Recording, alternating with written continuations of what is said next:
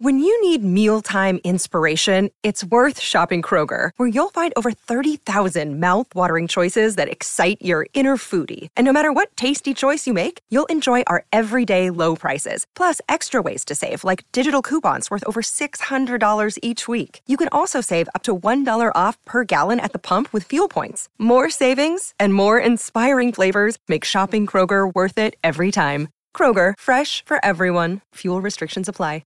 Another day is here, and you're ready for it. What to wear? Check. Breakfast, lunch, and dinner? Check. Planning for what's next and how to save for it? That's where Bank of America can help. For your financial to-dos, Bank of America has experts ready to help get you closer to your goals. Get started at one of our local financial centers or 24/7 in our mobile banking app. Find a location near you at bankofamerica.com/talktous. What would you like the power to do? Mobile banking requires downloading the app and is only available for select devices. Message and data rates may apply. Bank of America N.A., member FDIC. Hello, everybody. This is Marshall Poe. I'm the editor of the New Books Network. NBN listeners like to read books and buy them. So we thought we'd tell you that right now, our friends at Princeton University Press are having a remarkable site-wide sale. You can get 50% off books, including ebooks and audiobooks, with the code 50, F-I-F-T-Y, at checkout until May 31. You can save some real money on Princeton University Press books. I encourage you to go there and check it out. Welcome to the New Books Network. Hello, everybody, and welcome back to Scholarly Communication, the podcast about how knowledge gets known. I'm Daniel Shea, your host for today's interview with Joshua Schimmel, professor of soil ecology at University of California, Santa Barbara. His book, Writing Science: How to Write Papers That Get Cited and Proposals That Get Funded, was published by Oxford University Press in 2012. Are you a scientist? And do you write? Of course you do. Well, every scientist needs this book. I mean it. Get the book. Writing Science by Joshua Schimmel does what no other writing guide for scientists does, and you can trust me here. You know I help scientists write at their best, and you know now that I'm a writing guide nerd. Joshua Schimmel does, in Writing Science, what someone should have done long ago, and that is translated the techniques of the fiction writer into the text of the science writer. The payoff for you, the writing scientist, is huge.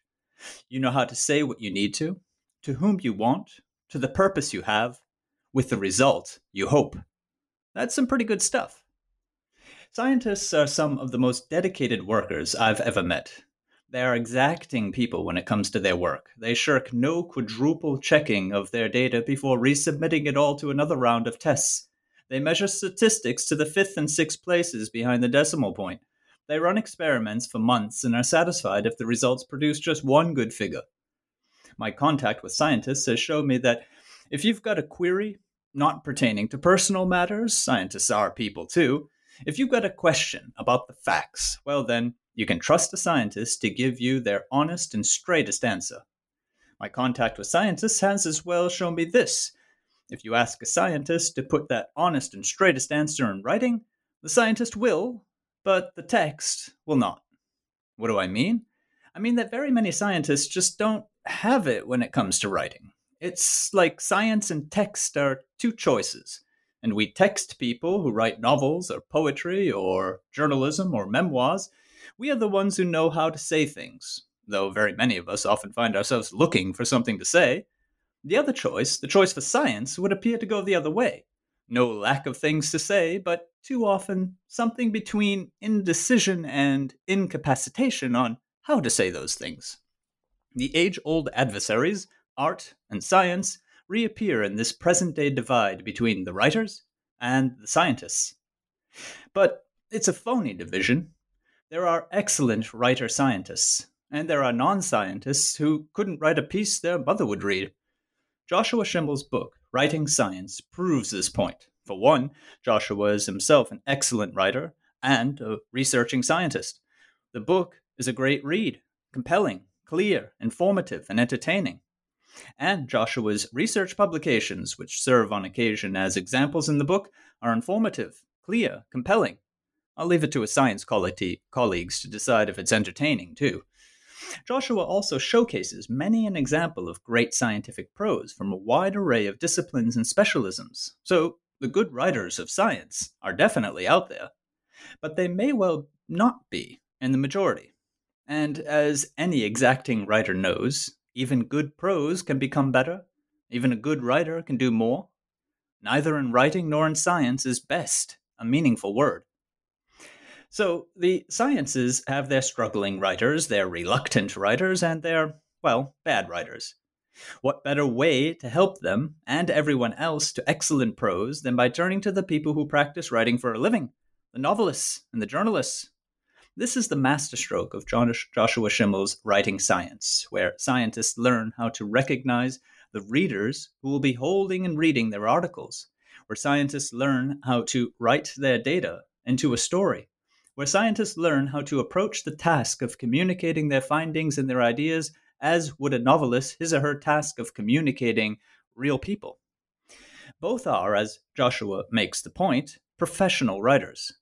Because that's what scientists are, professional writers. And Joshua's reminder of the fact is just what is missing today in too many a scientist's training. So let's begin today's episode. Joshua Schimmel and Writing Science. Joshua, welcome to Scholarly Communication. Thank you for having me. One question I like to kick off with very often is where the book came from. And I'm going to ask it to you. Where did the idea for the book come from? Where did the germination process occur? And how did you end up with such a fantastic writing guide? The germination really started early in my professional career as an assistant professor at the University of Alaska, and a colleague of mine recommended Joseph Williams' book Style Towards Clarity and Grace. He's a linguist and so looks at language and communication from the bottom up, from building sentences. And that book really changed my whole perspective on language. But at the same time, I had been struggling with, oh my God, how do I do this job? I have to write proposals that get funded. I have to write papers. No one really ever taught me how to do this. How do I do this? And so for many years, I'd been sort of percolating on this and working on just developing my own professional skills. But the true catalytic event was the summer I spent in France at a lab in Montpellier. And I had been thinking, well, how do I say thank you to this group for basically paying for me and my wife to have a summer trip to Europe?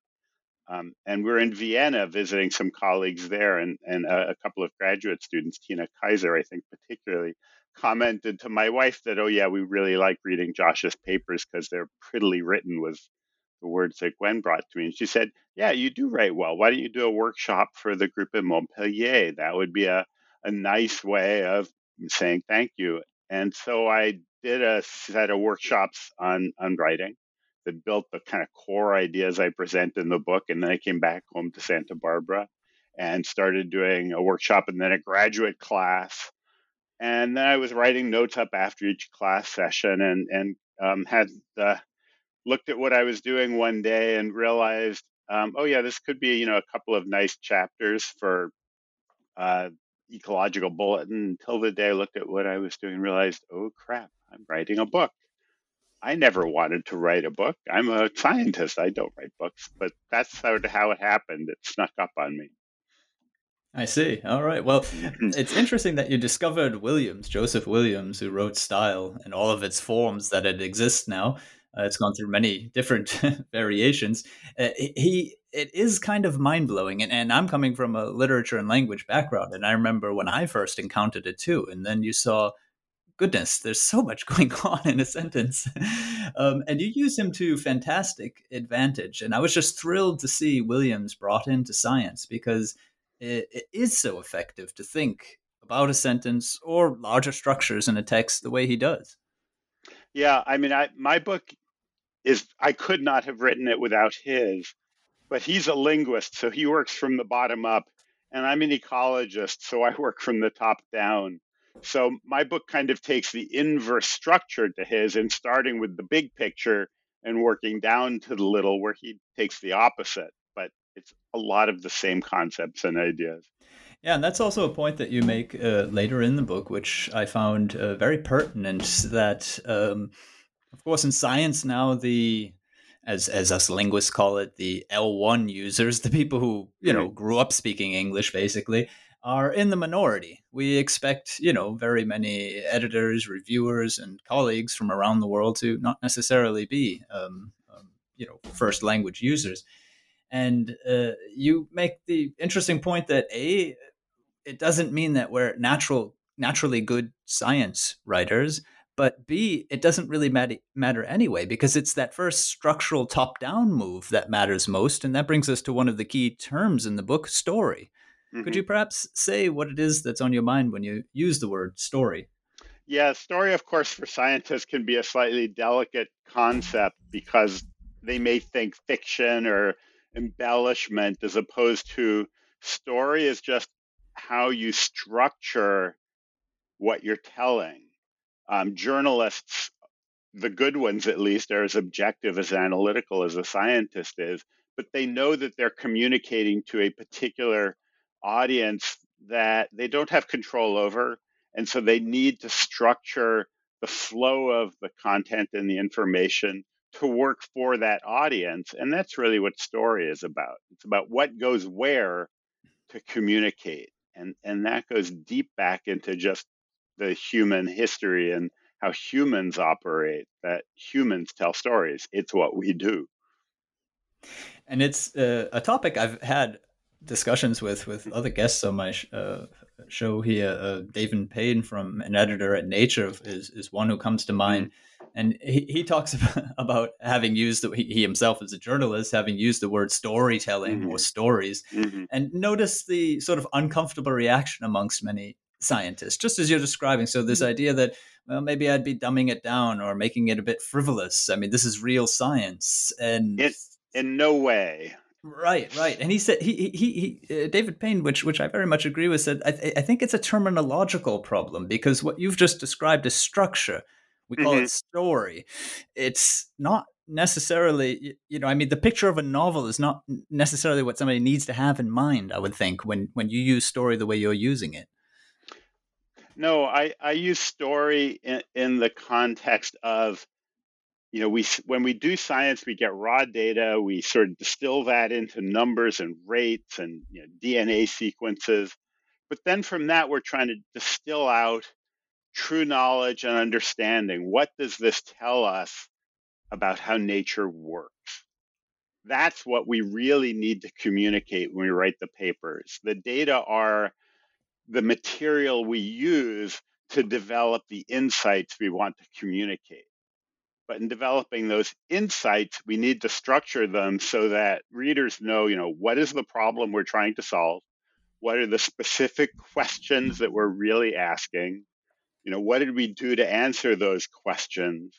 And then what ultimately did we learn from this? And those elements are classical story elements. Who are our characters? What do they have to do? What do they do? And then what ultimately does it mean?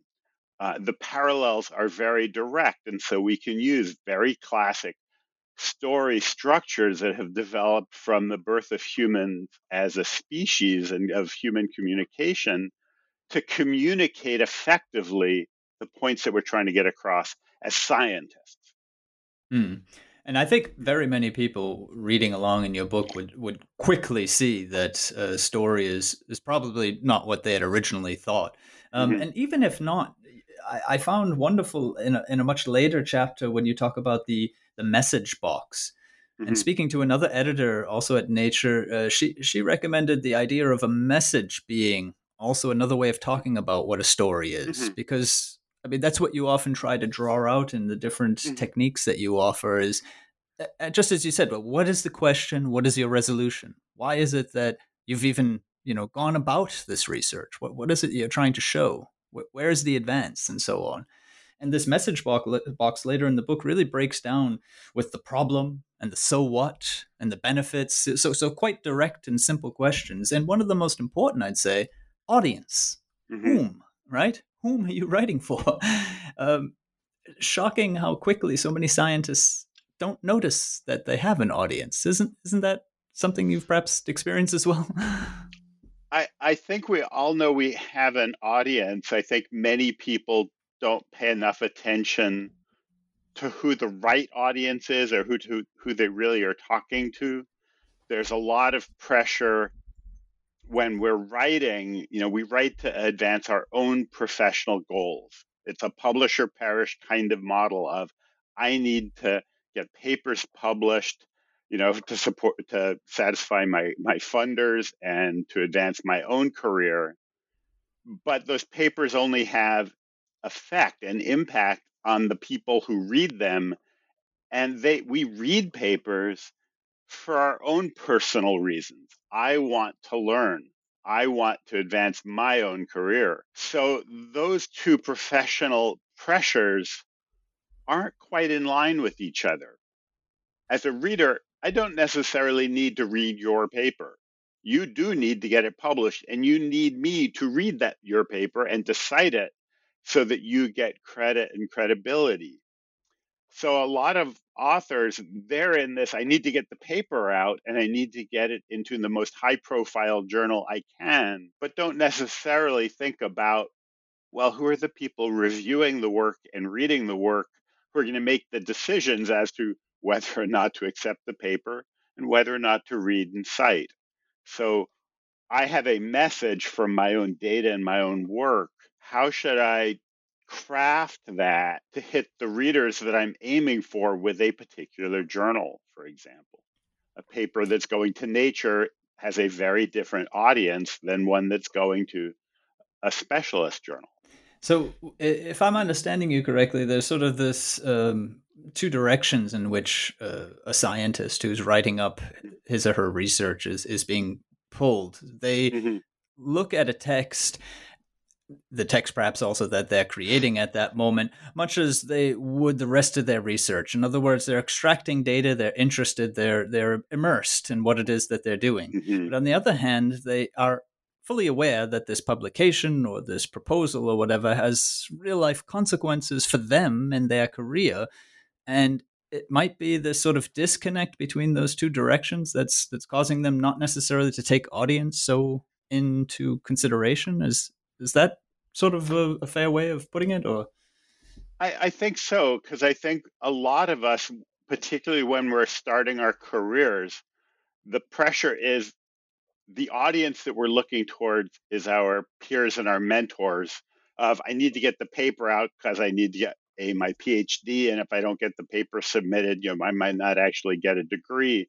So we're thinking in a very narrow little box of the people closest to us, forgetting that ultimately those people aren't the ones who build our career. The people who build our careers are the people who read our work, value it, invite us to conferences to talk. There's this global community that at that point we may not even know very well who they are and what they know. And so, yes, sort of training yourself to think about who the audience could be. I have a message in this science. I have a story. Who could be interested in that? Not just my PhD advisor, but how widely could I cast it in a way that it would still work? You bring up at one point in the book the idea of checking out, if you've chosen a particular research journal, checking out the journal's description online, reading the journal a bit to get a flavor for who the specific audience in that case might be, if you've decided this is the right journal for my work and this is where it's going to get noticed or cited.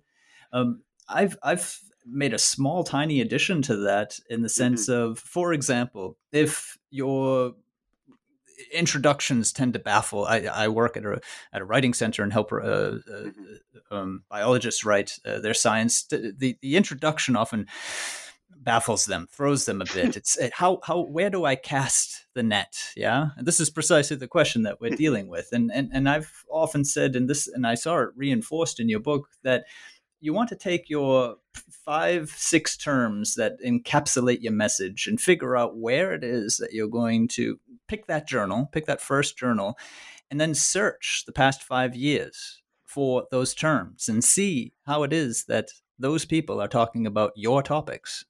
And then there you have some information to go on of who might be reading this and how they'll be thinking about it. It's a sort of mini audience analysis, I suppose. Do you see this as a perhaps useful exercise in the same direction of many of your other techniques? When you're starting out, I think so.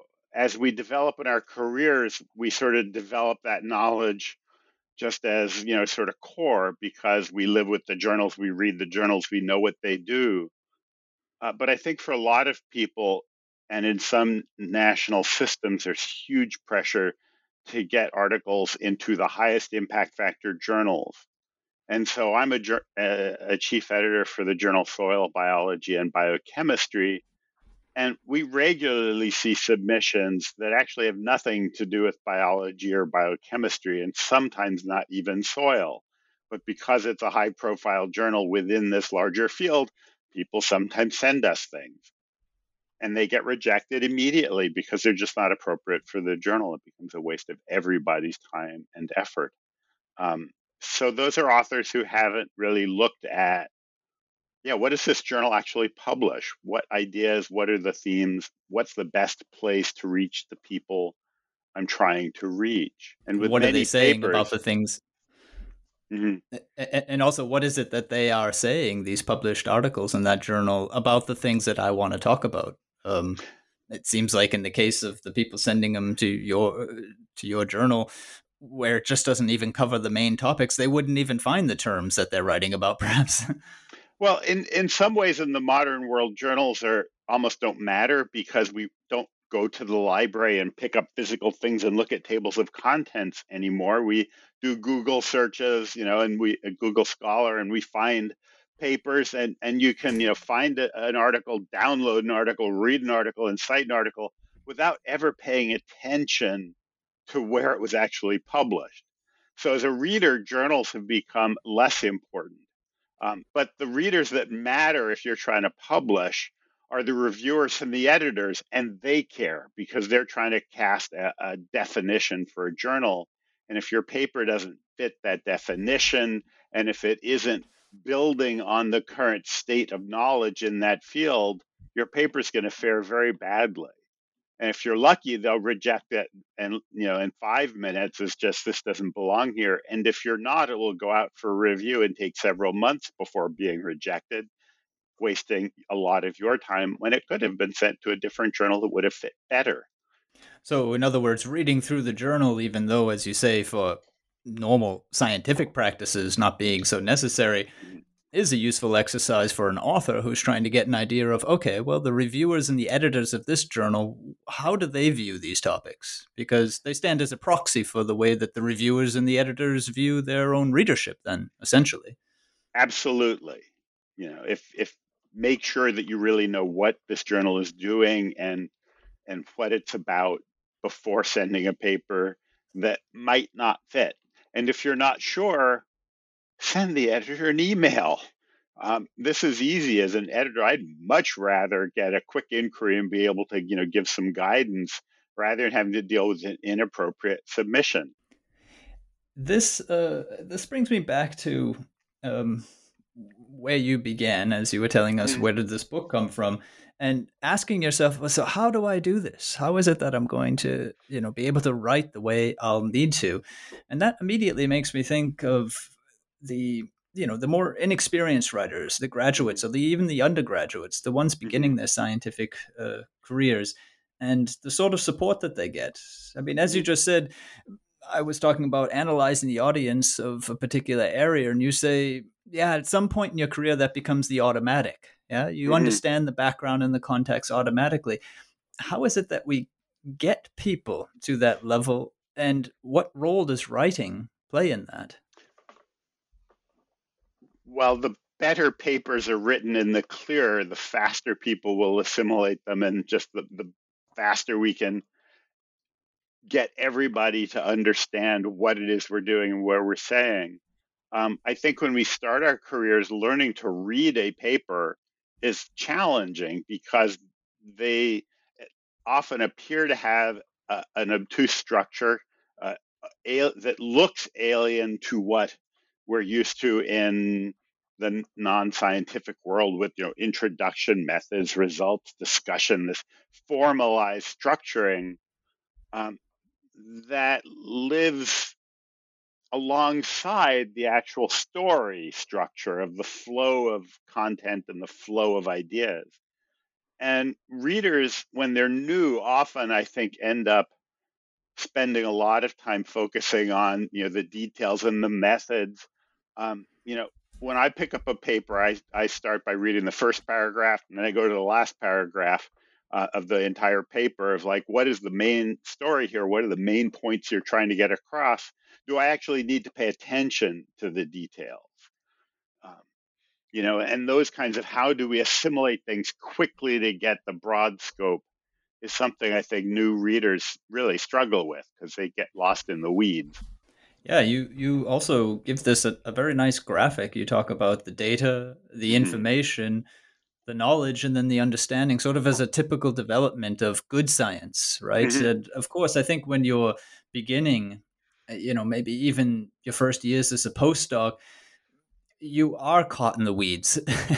I mean, all of this is so new to you that you're not noticing the entire game going on for the ball, right? You're very much watching what's happening instead of how people are doing it. And you use also a very useful word to encapsulate this. You talk about the schema and how it is that an inexperienced writer is trying to establish schemas to begin with, and feels that so much description and explanation and definition needs to go on, where the more experienced and tried and true scientist who's been around a while, these things just sort of automatically show up in the prose. They just automatically show up in the more interesting larger questions, if you like.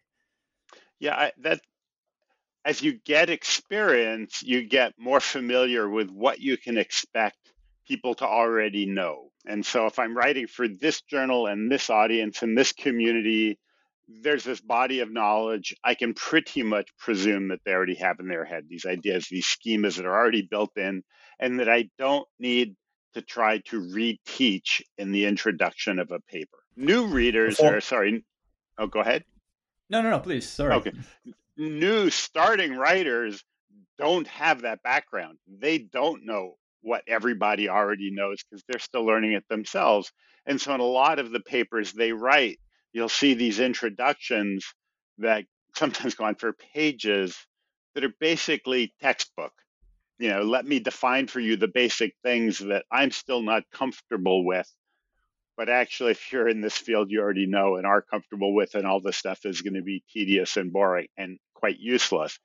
So an experienced writer will sort of touch on those points, but get through it in a quick paragraph, perhaps, to just sort of remind readers of here's the problem, here's where we're at. A junior writer, that may take 2 pages. Now, if you're starting off and you're still sort of building your own ideas and your own confidence, it's fine to write those 2 pages in your first draft. Then take, the red pen and just slash them down to the condensed, here's what I really need to say to sort of point at the ideas. But until you've built up some experience, it's harder to know how little you can get away with. Do you think any time can be won in this advancement of experience by the right sort of support?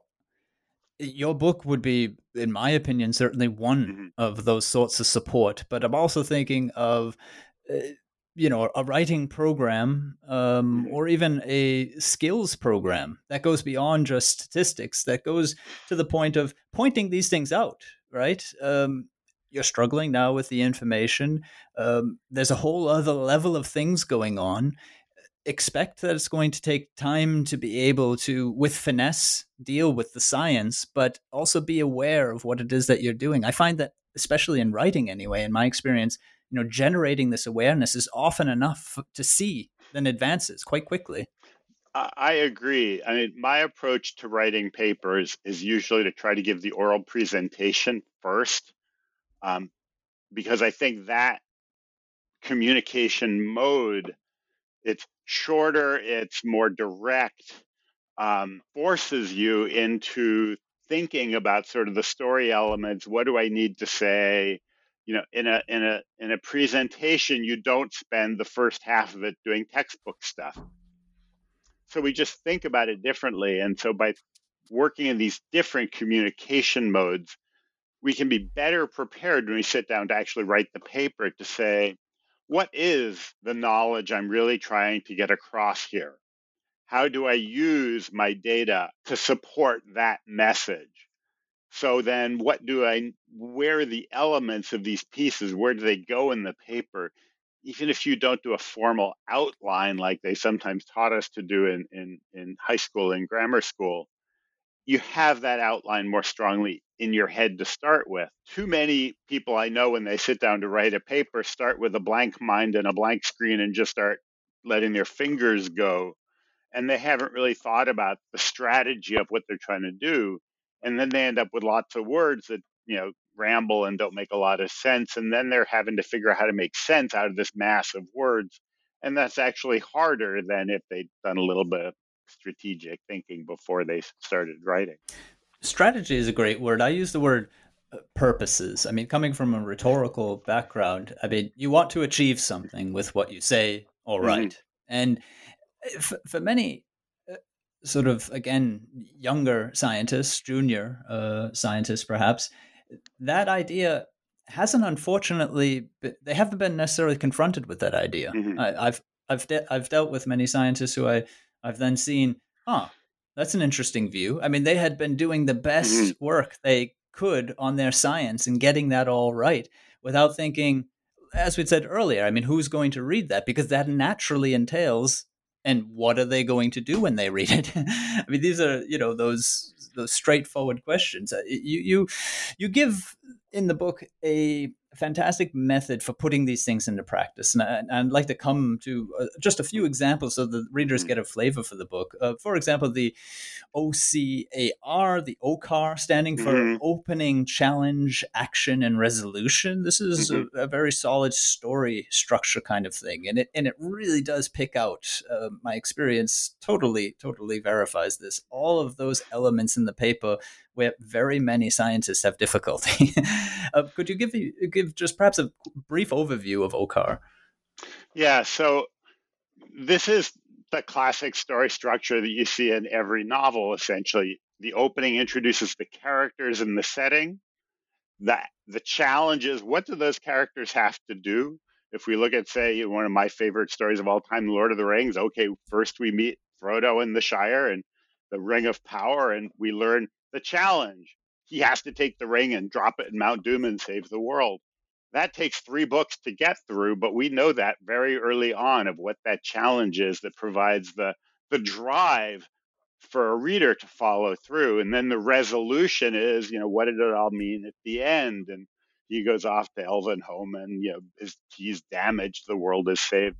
But there's that ending where it all comes together. These elements are fundamental in human communication. And so they are fundamental in a good scientific paper. The opening is that first sentence or paragraph where you define the problem. What's important? What are we trying to ultimately accomplish? That also defines the audience. If you care about this problem, maybe you want to read my paper. And so if you define the problem badly, you've lost audience. The challenge in a specialist paper is typically at the end of the introduction, where after going you take from the big problem and you funnel it down to, here is the specific question we're trying to ask. Here are specific hypotheses. This is the little thing we're going to do in this paper that will help solve the big problem. The action is methods, results, everything you did to answer the question and thereby solve the problem. And then in the discussion leading to the conclusions, that final conclusion section is the resolution, which usually does 3 things. It starts by synopsizing the key findings. It then shows how those findings answer the specific question. And then it shows how by answering that question, you will help solve the problem and have moved, the dial on our understanding of the overall problem. In a paper for Nature, for example, it may need to be a little bit more front-loaded, more of the Homeric structure of, the epic where he was telling stories in bars for coins, and so he needed to get people hooked quickly. Then the challenge moves up. It's true in a proposal as well. But these elements must be there, they must be clear, and they must be easily identifiable. Because if we don't know them, we don't know what you're really trying to tell us. We don't know the story. You've definitely put your finger on one of the harder moments in the paper of many people that I've worked together with, what you call the funnel. Mm-hmm. So if it happens to be that you get the opening right and you understand what is my context, and if you were so lucky as to be able to say, okay, well, this is the challenge. This is definitely the question I want to be asking.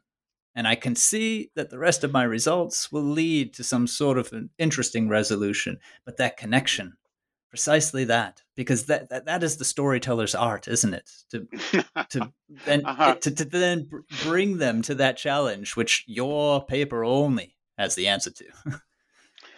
Yeah, and a good paper is you start with, okay, here's a big problem that many people have worked on and are working on. And then you're trying to take them to if this is the problem, the thing we must be doing now is to answer this one question. Then, gosh, I did that. Yes, that means using the existing knowledge base, the existing literature base, to going, okay, so what do we know about this problem? We know this, but that's really just framing the edge of knowledge, and building down from there. Because one of the challenges I think we have in science is that all the way up, probably through university, we're being taught scientific knowledge. But that isn't really science. That's the product of science. Science is the process of learning new things. And there's a wonderful little book called Ignorance, How It Drives Science, that Stuart Firestein writes, that I'm very jealous I didn't write. It's elegant in that idea of reminding people that science is about ignorance. Science is about what we don't know and how to figure it out. And so in a good introduction, you're not just trying to tell people everything we know about a field. You're trying to either identify the gap in what we know. We know this, but oh God, there's this edge here. And oh, we know this, but we don't know that. And when we put all these pieces together, there's this hole that's important to fill. Or truly, even the most important papers don't just say there's a gap, but they say there's an error.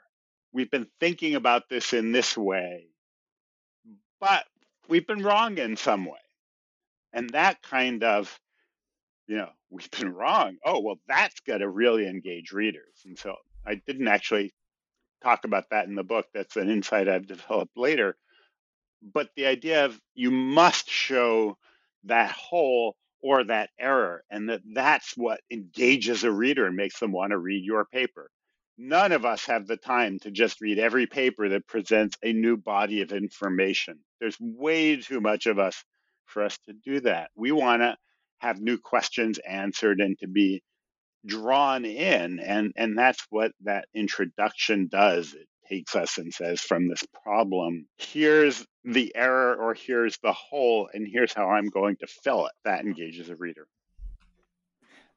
There's two things I need to pick up there, and they may take some expanding, but I'm going to mention them just sort of in brief overview so we have a bit of a structure. I'm on my best behavior today because I have somebody who notices these things. The first is the brilliant point that you make there about what is the product of science and what does it mean to actually be doing science, so this idea of ignorance and that we're moving somewhere forward. And what is it that's, again, junior scientists are typically doing? Typically they're explaining, which is not what you do when you're actually covering new ground. And the other key word that I'd like to sort of touch upon is this idea of the knowledge gap, or as you've just sort of expanded it also to this idea of an error. Perhaps we'll start backwards since we're talking about that. This knowledge gap idea. Joseph Williams worked in the Little Red Schoolhouse over in the Chicago Writing Program, and there, his let's say his colleagues of today, Larry McCartney for one, Catherine Conrad for another, they prefer, and I'm not sure if this is hair splitting, but I see their point. They prefer a word such as instability. So to generate in the current knowledge or the current understanding some piece of information, some view, some finding, whatever it might be, that could have repercussions down the line, right? It's shaking things up a bit. That would probably be very close to this idea of an error.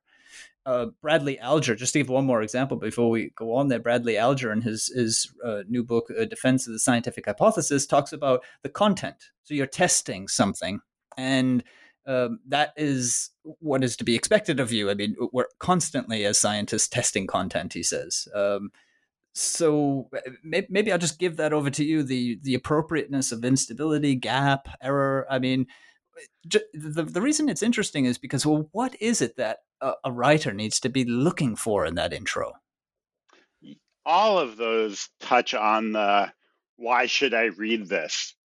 And back to the point that I just made about there's just too much just information out there for any human to assimilate, and papers that just are one more case study. We may cite them when we're doing a synthesis, but we don't read them to advance our own knowledge and our own understanding. So gap, error, instability are all working in that same area of how do you generate the interest in a reader? What is it that you're going to accomplish that they're going to care about? Certainly, the most highly cited paper I will ever write had an opening sentence of, since the 1800s, the perceived center of the nitrogen cycle has been end mineralization. I chose that word perceived very carefully when I wrote that paper, because since the first sentence defines a problem, that focuses that idea, okay, there must have been something wrong with that perception. I don't say that right there, but we know I'm defining a problem, so that problem has to be focused on that word in that sentence. It's perceived. There must be something wrong with the perception. That's defining an error or an instability as opposed to just a whole. And that's probably why it's the most highly cited paper I'll ever write. Congratulations, though. sounds that great. One was quite a while ago. That one was quite a while ago, actually, at this point. It was an earlier paper, but I think it built my career in a lot of ways. But all of these things are really trying to frame the hook. Why should I read this, and why does it matter to me, and what am I going to learn from it that you're trying to communicate to a reader? As a junior scientist, that's harder, because often figuring out where the gap is or where the errors are or the instabilities takes some perspective on the development of thinking in your field. And what do you do when I'm new? I don't really know the history of my field very well. I don't really know how thinking has been changing. And I think one problem with the way we often train scientists now is we don't often give them or push them to read some of the older literature. And in my field in environmental science, things aren't completely revolutionized every 5 years. The thinking and the theories have been developing over time, but having some perspective on how that's happened, I think, is important and very valuable. And I rely on it a lot, but I've always read a lot of history and have always enjoyed reading history because it gives you a perspective on the current state.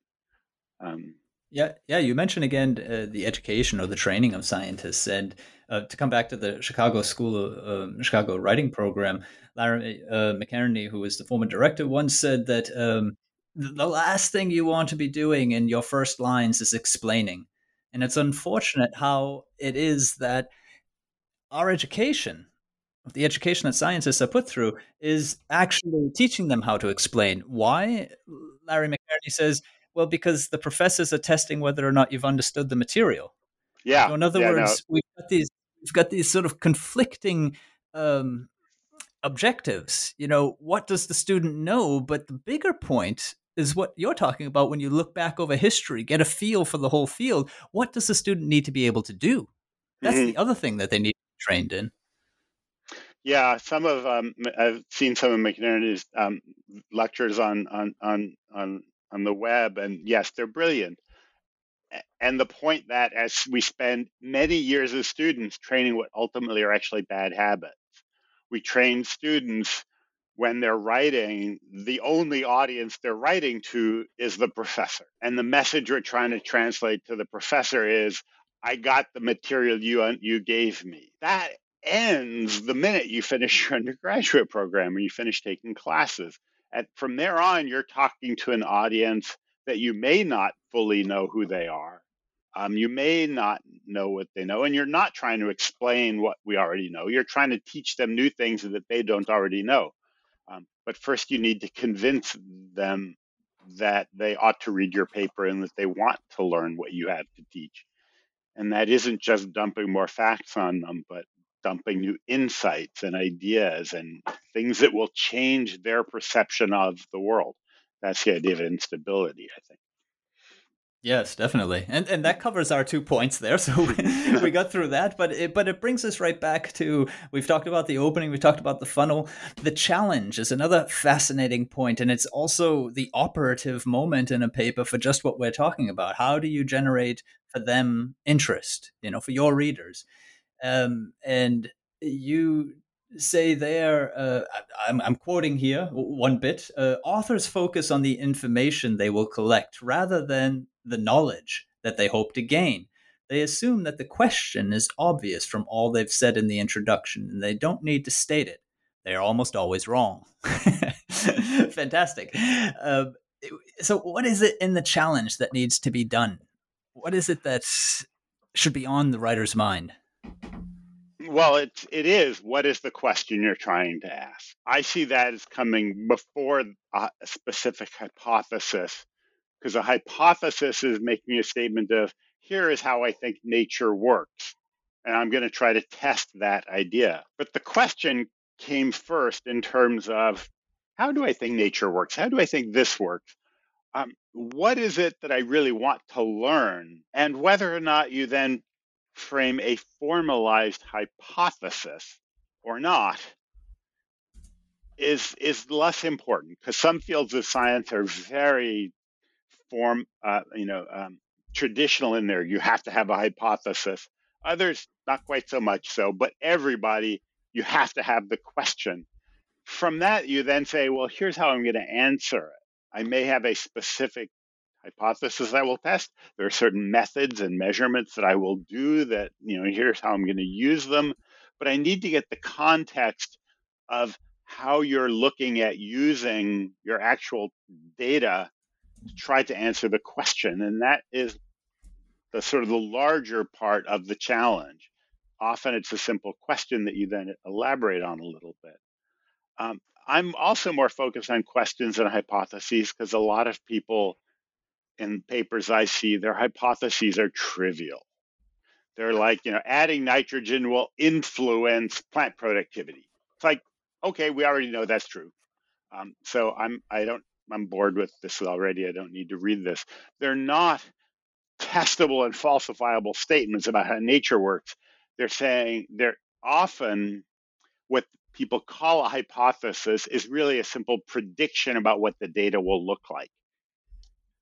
And that is not a scientific hypothesis, not in the sort of the philosophy of science approach. And it's not very interesting to a reader to just say, I predict that this is what my data will look like. If there's certainly anything that a reader takes away from the new book I just mentioned there, Bradley Alger's Defense of the Scientific Hypothesis, is just what you've said. Predictions and hypotheses are two different things. And and the prediction of your own results is not such an impressive act, is it? Especially since they're often cast after you saw the results. We write the paper after obviously. We know what we found. So, I have sometimes written and read papers where they say, we use these data to test this hypothesis, and I usually interpret that as we didn't know that this was a hypothesis we were going to be able to test with this study until after we did it. And we're trying to be sort of honest and not saying we had the hypothesis first, which is the way you're supposed to do it.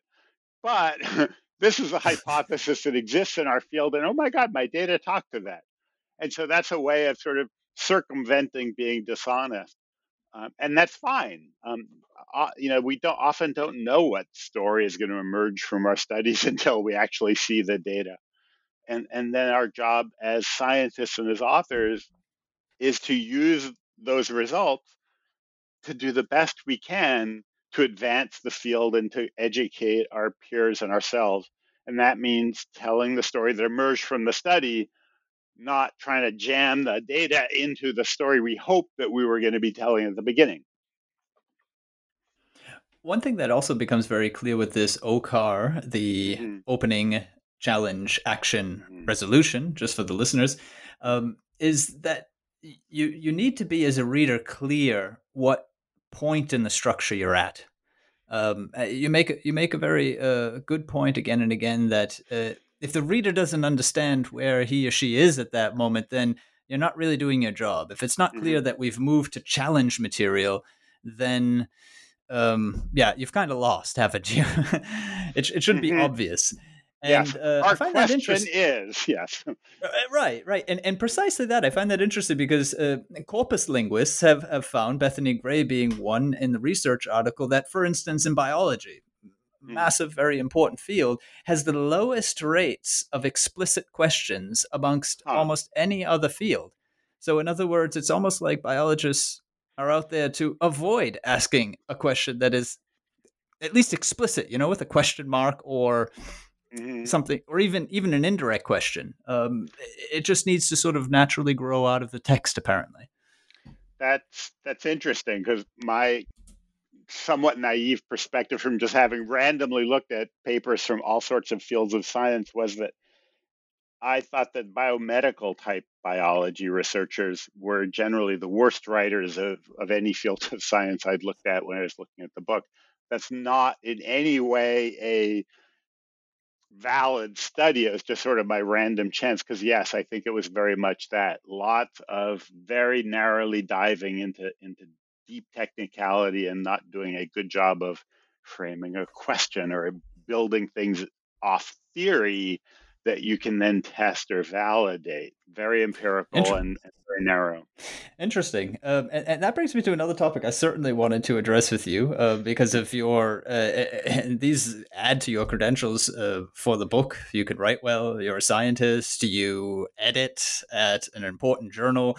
You also do lots of grant work, which gave you the view of really all the important stations that a scientist is going a scientist is going to need to write for. So some of the statements that you make in the book really caught my attention. For example, unfortunately, you can't go back and rewrite a published paper.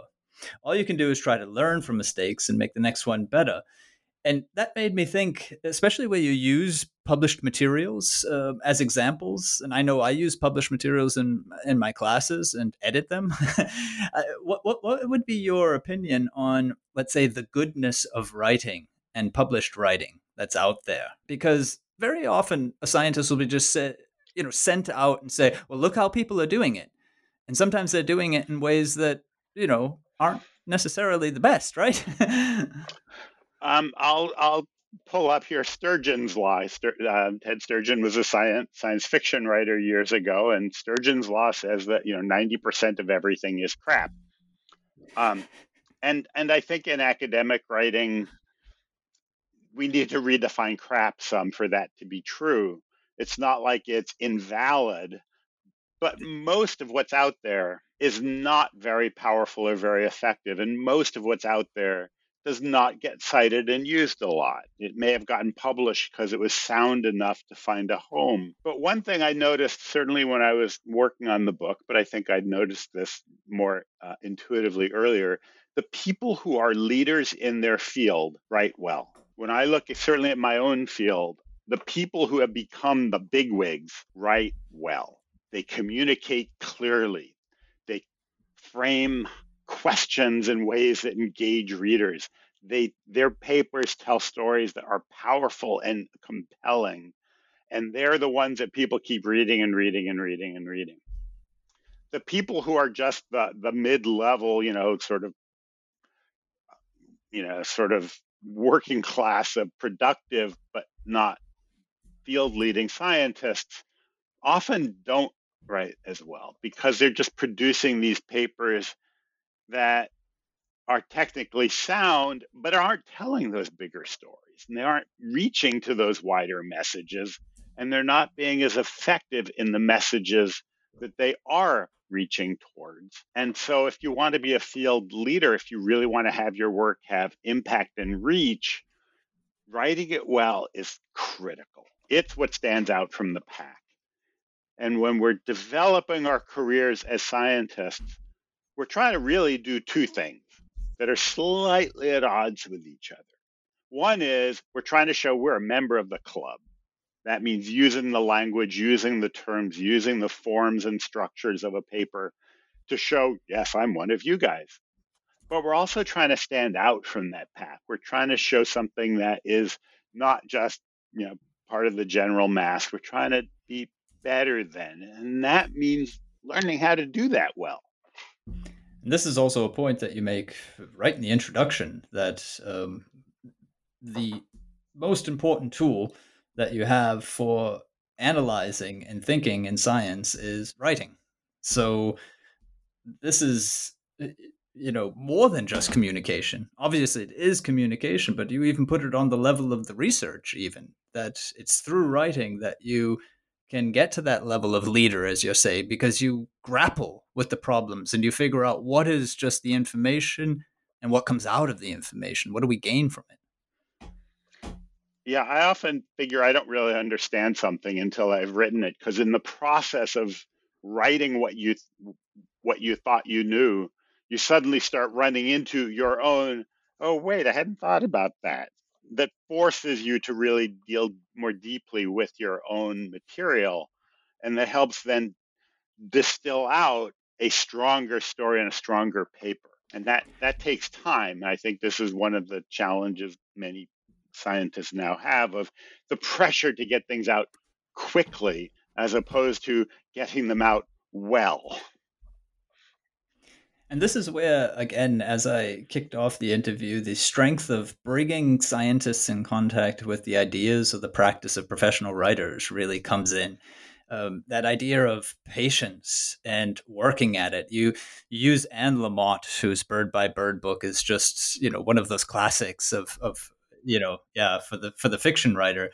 And she puts character at the center of the fiction writer's day work, and at the center of what the fiction writer is ultimately trying to achieve. And this idea that you do not sort of force your characters to do anything. You listen to them patiently, even if it takes years, and then you know what story they belong to.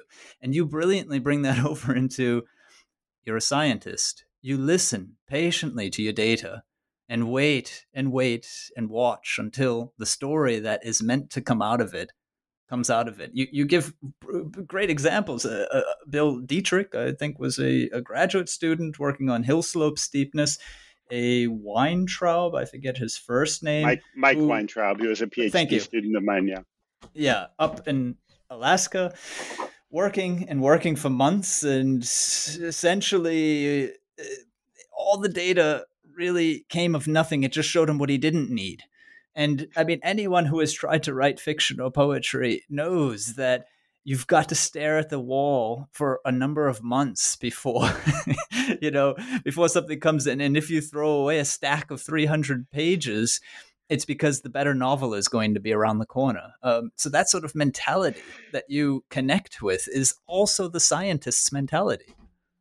Yeah, the challenge we face as scientists is that we're often willing to sit on our data for a while to process it. But when it comes to writing, it's like we're more like serial writers of, I'm on a deadline. I need to get this out. You can't really just wait for the paper for years, because it may become obsolete, but also your funders will get very upset with you if you never get the papers out. So there is strong time pressure that we all live under to get stuff out.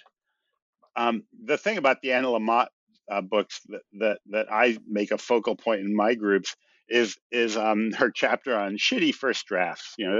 This is how you get to good second drafts and terrific third drafts. I think one of the challenges that particularly starting writers face is wanting it to be perfect. And that push for perfection can be quite paralyzing. I can't write the perfect first paragraph. I'm struggling with this. But you can't know what the perfect first paragraph will be until you've written the last one. And so we actually just make it a little acronym. Oh, it's just an SFD. It's just a shitty first draft. That sort of takes some of the sting out of those early drafts of they're not perfect. No matter how good they are, it's still just an SFD. It needs work. And that, I think, accepting that can help writers get over some of that, paralysis of perfectionism. One of the things I say in that connection, and from what I see in the book, it would probably chime true with you as well, is exactly. Perfectionism isn't going to get you anywhere. You've got to be, as Anne Lamott and so many other writers, Stephen King is another one you mentioned. He has the brilliant line in his book on writing that you write every day. Yeah. You can take off 4th of July and Christmas. I don't, but if you want, you can. So I mean, this idea of dealing with, the perfectionism or the reluctance to start because the first lines aren't ready yet is just never stop writing. And what I mean by that when I tell people that is simply, as you say in the book, consider you go every day to the lab. Well, consider writing part of your research. So I often tell them, tie it to something that you always do. If you always have a cup of coffee in the morning, well, take it to your desk and sit there for 15 minutes and just start writing about, the research. It's a bit like a lab notebook, but it's more than a lab notebook because you're thinking now, you're not just observing. Yeah, I think that's a good idea. It's not the way I tend to operate, but we all have our own different ways. I think one of the other important things is to, once you start writing a section, just keep going. Don't stop. Once you start going back and editing sentences while you're writing them, then you're into the paralytic mode. And Lamott talks about it really well with the idea of, turn down your critical, sensibilities as you're in your first draft and then turn them way up later. The idea is to get the document as good as it is possible for you to get it within certain constraints of time and effort and stuff like that. And it doesn't have to be perfect. I mean, we're not trying to write, a Shakespearean play that will stand the test of centuries. We're trying to write a paper that's going to make a splash over the next year, 10 years, maybe in some fields where things have longer shelf lives, 20 or 30 years. There are papers I still assign in my classes that are several decades old. It has to be good enough. And we're tolerant as readers. But while I may accept imperfect writing, if I can't figure out what you're trying to communicate, then you didn't communicate anything. Communication is what I get, not what you think you gave. And that ties back into this thinking about your readers and your audience of what do they know and how will this work for them, not for you. Yeah, and precisely that's what I try to drive home when I say, just don't stop writing. And again, even if it's just, the length of a cup of coffee each day, because it trains, in my opinion, two things. It shows that writing is not just, the finished product, which is huge. And I try to tell them that writing that you're doing every day is writing to think. The writing that when you actually open the document and put a title on it and section it out into an introduction and so on, that's the writing to communicate. But that second writing gets better the more you write to think. Right. Yeah, and there are other ways of doing the thinking part other than just the writing it, talking about it, presenting it. Any of these things will help you figure out that, oh, wait, that doesn't quite work parts of what you're doing. But the writing regularly and often also just makes that a more habitual process and a less of an alien thing to do, where often I think sitting down to write a paper can feel that way. And for those of us who go into science, we may have done essays in English classes back in grade schools and high school or even in college. But we went into science because we were interested in the material and in the content. I think I was a better writer when I graduated high school than when I graduated college because I didn't do really anything but chemistry in college, and that never meant actually having to explain my thinking in words. It meant, writing lab reports, but mostly the technical stuff. And so we don't get any of that training or any of that thinking as to what it really means to write professional work. And then all of a sudden, that's the thing we have to do to make our livelihoods. And many of us are badly prepared to do that. Yeah, and this is one of the problems I find with trainings of scientists. It shouldn't be that hard for them, and it's also shown throughout other cultures. I mean, I work here in Germany, but I mean, there's no shortage of first language English users in the scientific community, and as you bring up in your book, and as we mentioned earlier, they often see this as a language issue, right? They just don't know which preposition goes here or there, and as you've just made clear, it's a thinking issue, really. Ken Hyland, who is a major researcher in second language writing, said at this level, when you're writing in science, it's really about rhetoric. It's not about language. Mm-hmm. And that seems to describe the process that you went through. The more science you did, the further you got away from understanding audience and so on. Mm-hmm. This is also why I sort of borrow from kind of military history and military thinking, the tactics, strategy kind of breakdown. Actually how you craft the words. And so for the challenges for writing in a second language is tactics. But in the Army, that's what 22-year-old lieutenants are involved in. The crafting a document that actually communicates is about the strategy and how you structure the overall campaign. That's what generals do.